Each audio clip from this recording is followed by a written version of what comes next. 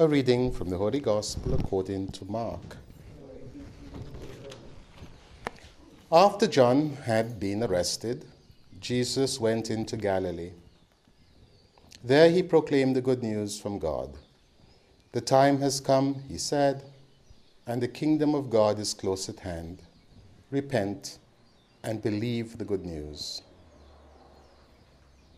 As he was walking along by the Sea of Galilee, he saw Simon and his brother Andrew casting a net in the lake, for they were fishermen. And Jesus said to them, "Follow me, and I will make you into fishers of men." And at once they left their nets and followed him. Going on a little further, he saw James, son of Zebedee, and his brother John. They too were in their boat, mending their nets. He called them at once, and leaving their father Zebedee in the boat with the men he employed, they went after him. The Gospel of the Lord.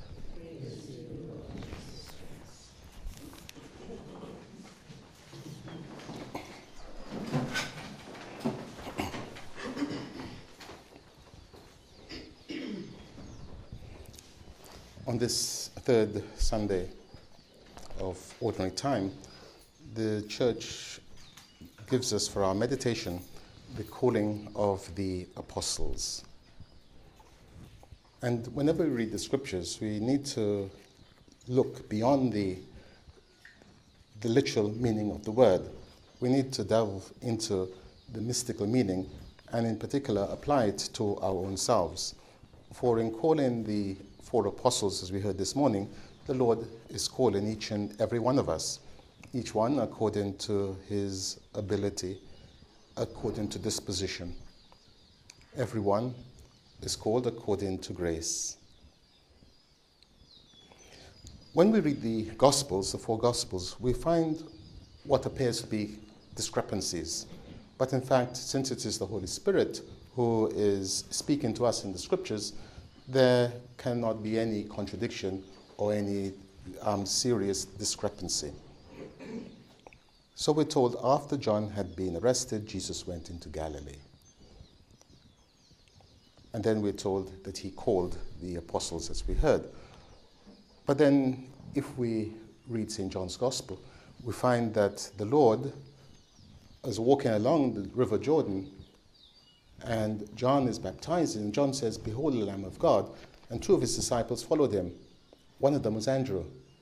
And the next day, Andrew found Peter and brought Peter to the Lord. And the Lord said, "You will be called Cephas." Is there contradiction? No. Again, we need to put everything in context. So it would seem, or at least one possible solution is, John was baptizing at the Jordan.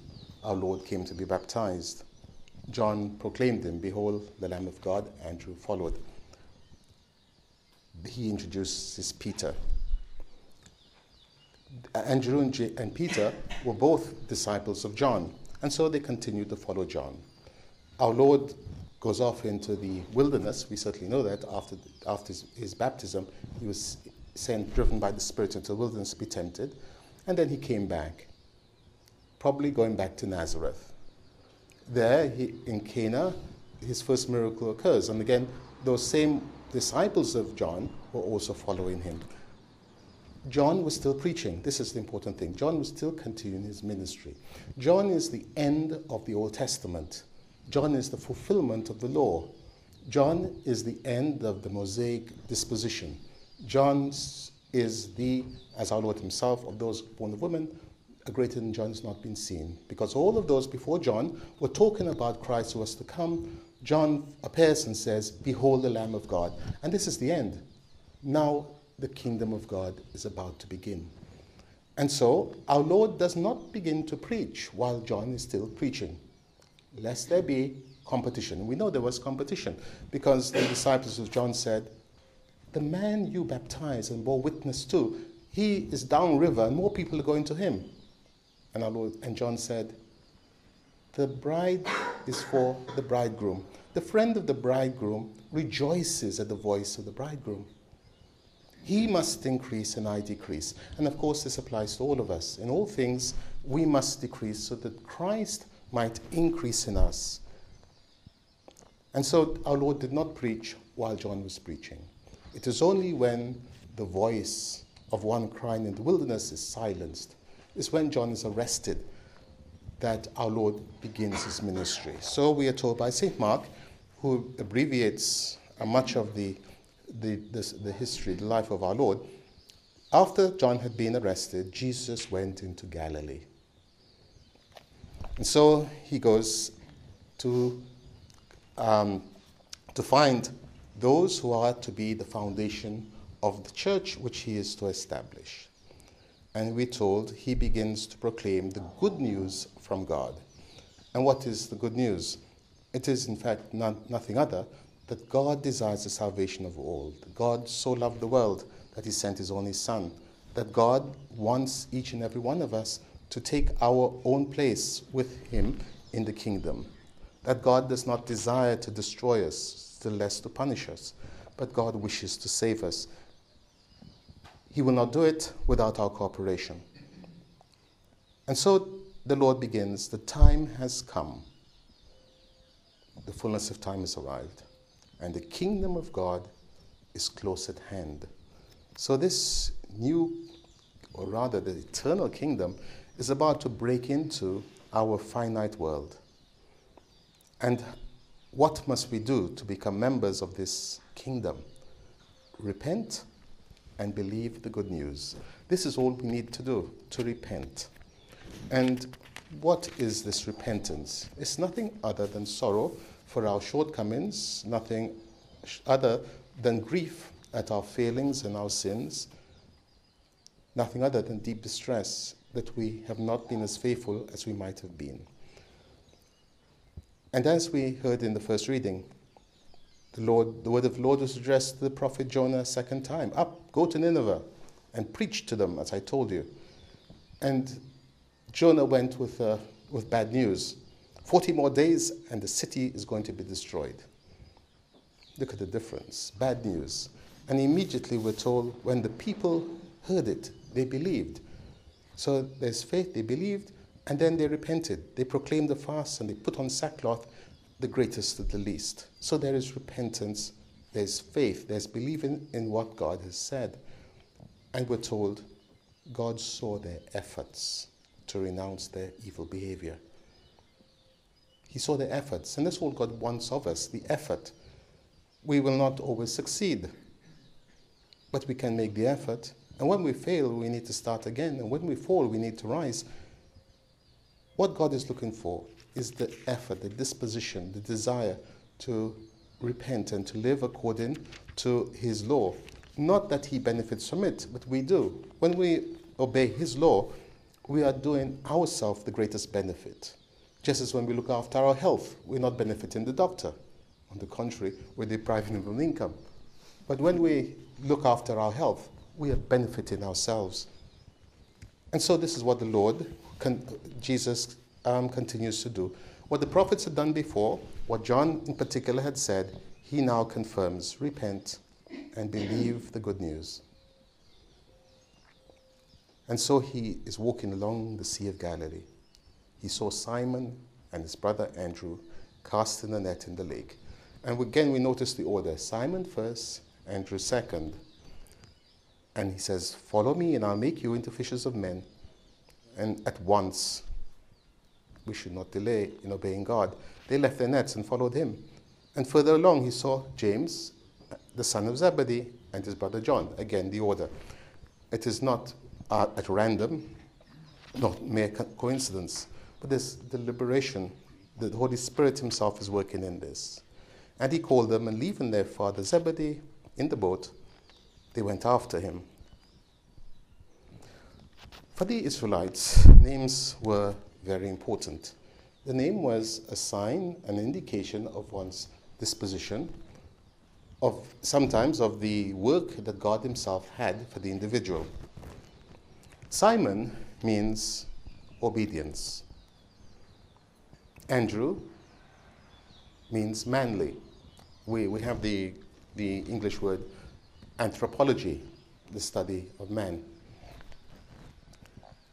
Then we have James, which means supplanter or the struggler. And we have John, which means grace. So we begin with obedience, and we end up with grace.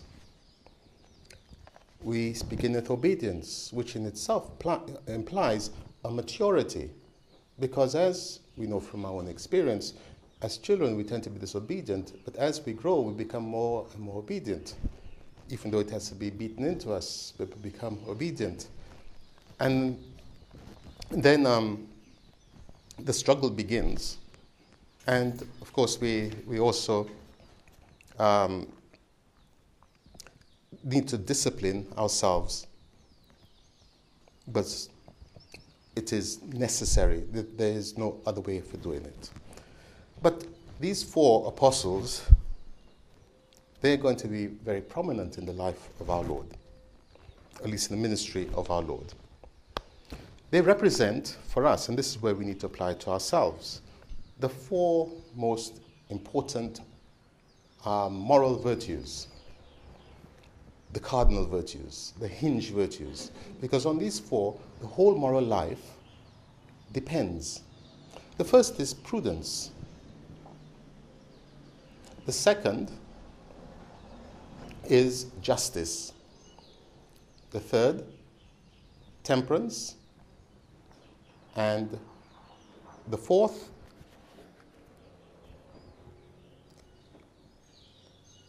so prudence, justice, temperance, and fortitude. Fortitude. If we start with prudence, prudence is essentially knowing the purpose for which we are here. It means discerning the will of God for us, applying ourselves so that we do everything that will contribute to our salvation, which means essentially repentance and to believe what God has revealed.